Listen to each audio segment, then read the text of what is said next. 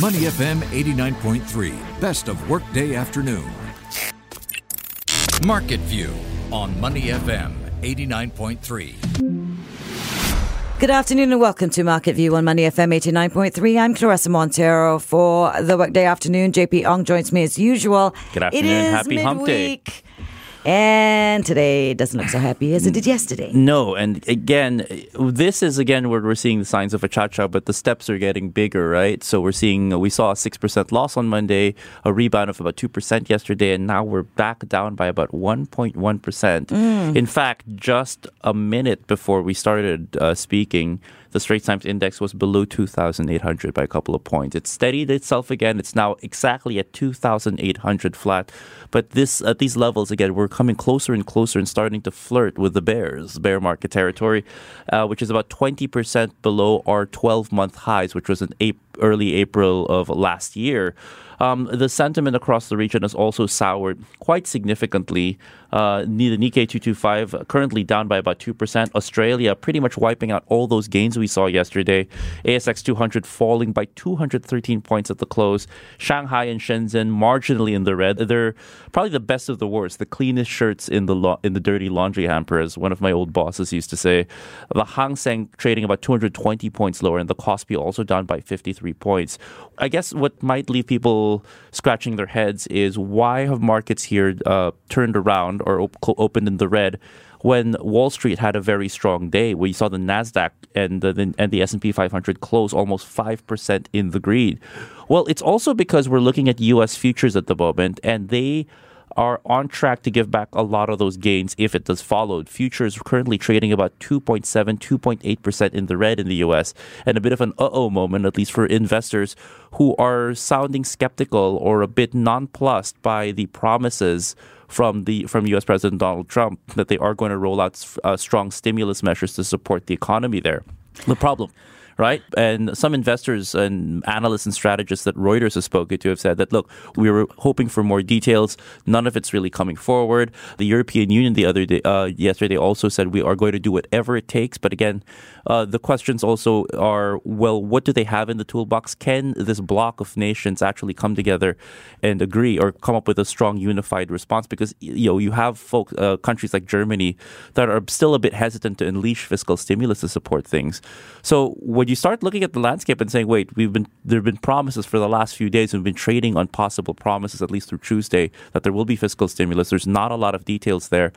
What else do we have to go by? And I think this, and some are pointing to this as being what soured market sentiment. Also, the sign of 1,000 or more than 1,000 cases of coronavirus now in the United States. So the spread is starting to affect the world's largest economy, it's being rather pervasive out in China still. Yes, there are signs it's starting to slow down, but I think this will still be what's weighing on the minds of markets and what governments can do and if it's effective to do anything, because you can throw all the stimulus you want at a disease, but that doesn't make a virus go away. It's not doesn't have exactly disinfectant properties, right? All you can do is try to buttress or try to shield your industries from getting hurt too much, but nevertheless, some of them are still going to get hurt. And again, back to that big question we've been asking for the last 3 weeks, are any of these measures going to be enough moving forward? But the governments and monetary authorities still have to do something, right? So, well, I think the main thing for a lot of the countries that are now facing what is going to be a really challenging situation as the numbers grow within their own countries is containment. We've talked about containment for weeks now. First talking about it here in Singapore. Now we've done a reasonably good job of containment. The numbers are fairly low. And eventually people are going to get on with their lives. Pretty much. I start to see more people at my coffee shop in the neighborhood. People are going back to buying their groceries. Well, my sentiment there too is it's just human nature. If you've been cooped up or really maintaining social distancing for a couple of weeks, you kind of go stir crazy and you start seeking people out. You need to get out. You need to sort of make sure that I'm not the only one. But of course, we have to caution folks to still do that with a lot of caution in mind. Remember, social distancing is still very important. trying to make sure that Bring you your just hand ease off on things. sanitizers Put and your what hand have sanitizers, you. wash your hands whenever you can. Apparently, I read this study about why soap and water is so effective. Apparently, the lipids that are in soap Yes. are very effective at breaking the walls of coronaviruses or viruses itself and Yep. are able to disintegrate them better. And while hand sanitizers are a good second choice, it's still not as effective as a good old Soap fashioned and soap bar and water. The thing is, you can't really carry on a soap bar with you everywhere. I mean, where are you going to rinse or wash your hands or on the go, right? So, but still, things to keep in mind as we're going through what one of the top epidemiologists in the U.S., Michael Osterholm, recently Yep. called. They're actually saying this is not a coronavirus blizzard. It's going to be a coronavirus winter for a couple of months. So really batten down the hatches, and all you can do is try to make sure that you're practicing what I call your best defensive maneuvers. This is a game of defense now. If to use a sports analogy, you've just got to be able to dodge this. You've got to be able to put all the precautions out there and make sure that, and just cross your fingers that you can pull off a no-hitter. You know what? I'm Eurasian, and I've brought this up before. Uh-huh. I go back to my childhood when my parents used to say, "A little bit of dirt never hurt anybody." True.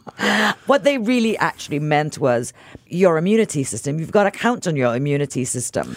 But Yep. if you hide yourself away in your house all the time, when you do go out, somebody sneezes, that's a cause for concern.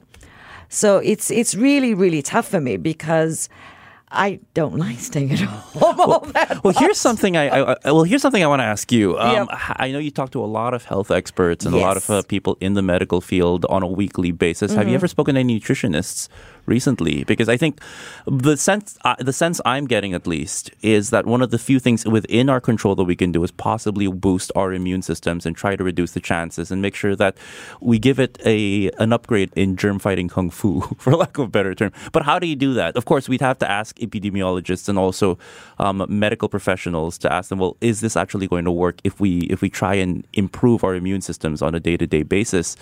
And how can we do that? What kind of foods can we eat? I do speak to, actually, strangely enough, I do speak to a lot of medical professionals. I also speak to research scientists. I speak to nutritionists. I speak to them all for Health Suites. What have they said so far about this? Well, one of the things that I find that the takeaway is really you've got to keep yourself safe. You know, you make sure that your hands are clean, you don't touch your face, all the stuff they've been telling us. But beyond that, it is also a case of you don't really absolutely need to lock yourself away and have everything delivered to your door. It's not the plague. Yes. You know, within that, you have to be careful. And being careful and being vigilant is what you need to do. Right. Within that, in answer to your And- question, yeah. nutritionists say, Yes. and they go back to this, the antioxidants, the vitamin C's, keep yourself healthy. So a lot of fruits. A lot of fruits. And of course, this one I was very happy to hear. A little sunlight doesn't hurt you either. Absolutely. Sunlight is huge. I am a big proponent of... So I get my sunlight on the golf course. So suck it, dermatologist. Sorry, we're gonna have to go for sun. Very interesting too. What this epidemiologist actually said in the U.S. also was that the real complications and deaths from this actually will come from folks with risk factors. So if you're a smoker, like many old Chinese men are apparently in mainland China, a lot of the deaths happen because a lot of these guys actually have a history of smoking. I mean, what he pointed out is the big risk factor in the U.S. is going to be that 45% of the adult population in the U.S. is borderline or officially obese. And obesity could actually raise the possibility that this could be more serious than if a healthy, normal person, quote unquote, I don't want to use the word normal, but if a healthy person Someone is actually hit by without it. pre-existing conditions. Right. So if you have pre-existing conditions, risk factors, they say that these are the people that really might want to keep themselves within social distancing, within some sense of isolation, just With to a make little sure bit more vigilance. a bit more vigilance than your average bear. I mean, the thing is, a full disclosure, I've had pneumonia, and my doctors, when this started to break and started to arrive in Singapore, my doctors were most concerned about the fact that I've had pneumonia, because that puts me in that higher risk pre-existing condition or whatever. Because your My lungs are still recovering from yeah, it, right? and my lungs were damaged by the pneumonia. So that was their big concern. But within that, my doctor, who's also someone I play golf with on occasion, said, a little bit of sunshine never hurt anybody. I actually agree with that also. And also good for your mental health. Have you noticed that very sunny countries, if you spend a little bit of time in the sun, actually improves your mood? So yeah, well, you know what? It looks like everyone who works in the stock exchanges or are analysts or deal with banking right now probably need a little bit of sunshine. I think they're going to need a little bit of sunshine, and I think it's what's happened to the markets now seems to be mirroring again what's happening in the health space, for lack of a better term. You know, if we're going to be in this for the long haul, for the next, at least best case scenario, the next couple of months, if with regards to the COVID-19 outbreak, it could also be that these pressures and this volatility might be here at the least, maybe the midterm, right? So it's going to be very, very difficult, I think, and very complicated to really stay in the markets at the moment. Again, we're seeing the selling pressure. Just want to see where the STI is, as we've been speaking, still holding at 2,800. Mm-hmm. So that's the new psychological barrier for us? It seems to be forming around this particular area. Yep. We've drawn a line in the sand. Of course, we still have a few hours to go before the close of the afternoon session. But I think this is what we're testing. Oh, look at that! As we speak, now it's at 2,801. So Yay, perhaps one. So perhaps this is where it's drawn at the moment. But yes, I think a lot of the market volatility, or the headwinds at least right now, are returning back onto this COVID-19 coronavirus. Well, outbreak. I think that's going to be a flip-flop. This is going to be a pretty rapid dance. You know, it's going to turn on its heel. It's maybe a little bit of dodgeball as well. It's a new dance step, JP. Yes, it's going to be a new dance step. I'm going to be watching out for where it if it actually leads us to bear market territory. I'm just pulling out my calculator right now, and well, you're saying that. I should just point out that there are some companies. 2720. There are some companies that are still getting buys. Yes. You know, buy ratings. SPH was in that is nice correct. little position yesterday. That is correct. Today it is Keppel Corp, is it? Keppel Corporation today, RHB, saying that they are maintaining. They've had them at a buy rating for quite a while. Now, they did lower the target price, though. Instead of $7.80 as a 12-month target price, it's now at $7.60 as a target price. But they've maintained the buy recommendation, Keppel Corporation. We saw their stock really tumble because they have such a big exposure to the oil and gas sector. They are one of the leading manufacturers or providers of offshore rigs and ships and equipment. And we saw that sharp fall in oil prices. It's starting to stabilize just a little bit. But what they're highlighting at the moment is that the reason some of these stocks are at a buy rating is because their share prices have fallen by so much, and that they're now trading, for instance, in Keppel Corporation's case, already at a 26% discount to the target price that they set, the lowered target price. So if it starts to rebound, if the sentiment starts to come back, Keppel Corporation has upside of about 26% if RHB's calculations are correct. And they've actually said that this target price is already taking into account lower expected earnings from their offshore and marine unit, which is the one that's most prone to some of these oil price shocks. If we might as well call it a shock, right? That was a bit of a shock the way we saw over the weekend.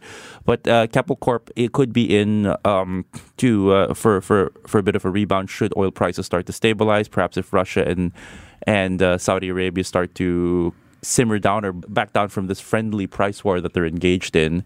One of the reasons also why oil prices are starting to stabilize is because a number of these shale oil producers in the United States have started to already cut back on their output. They're starting to cut back on their costs also. And if they start to reduce output, keep in mind the U.S. is the biggest oil producer in the world. But if they start to cut back and turn off the spigots or turn off the oil wells, oil rigs, this could actually lead to this oversupply being corrected substantially, which some actually in some of these political scientists have actually pointed out that the real target of Russia and Russia is not to try to protect their market share from Saudi Arabia or in response to Saudi Arabia.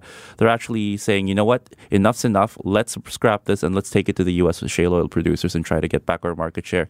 Let's try to bring it down to this price. And see, and if that's it's a business decision for them, right? And it's a bit of a political calculus as well. Like, I mean, it's a big risk because you are pushing oil prices below break even, which is going to hurt you folks also. It's a bit of a war of attrition in some sense too. But you're already seeing some of these U.S. shale oil producers respond and saying, yep, we're going to have to cut back. We can't produce at these particular price levels. That's what's giving markets a bit of hope. But now that's taken care of. There's still the prospect of much lower oil demand because of the COVID-19 coronavirus outbreak. And that, again, we return to that, right? if that does weigh on economic growth and the demand for industrial components like oil and gas, for instance, that's going to see, again, more. That's going to be the other big and stickier problem they're going to have to deal with. Well, we certainly will have our eyes on it in the coming hours, coming days, coming weeks, because, like I said a little bit earlier on, this is maybe a new dance that we might all need to learn for a little while at least. This has been Market View on Workday Afternoon. I'm Clarissa Montero, joined by JP Ong. He will be back after 4 p.m. on prime time with the very latest in market movements. Before acting on the information on Money FM, please consider if it's suitable for your own investment objectives, financial situation, and risk tolerance. To listen to more great interviews, download our podcasts at moneyfm893.sg or download the SPH radio app available on Google Play or the App Store.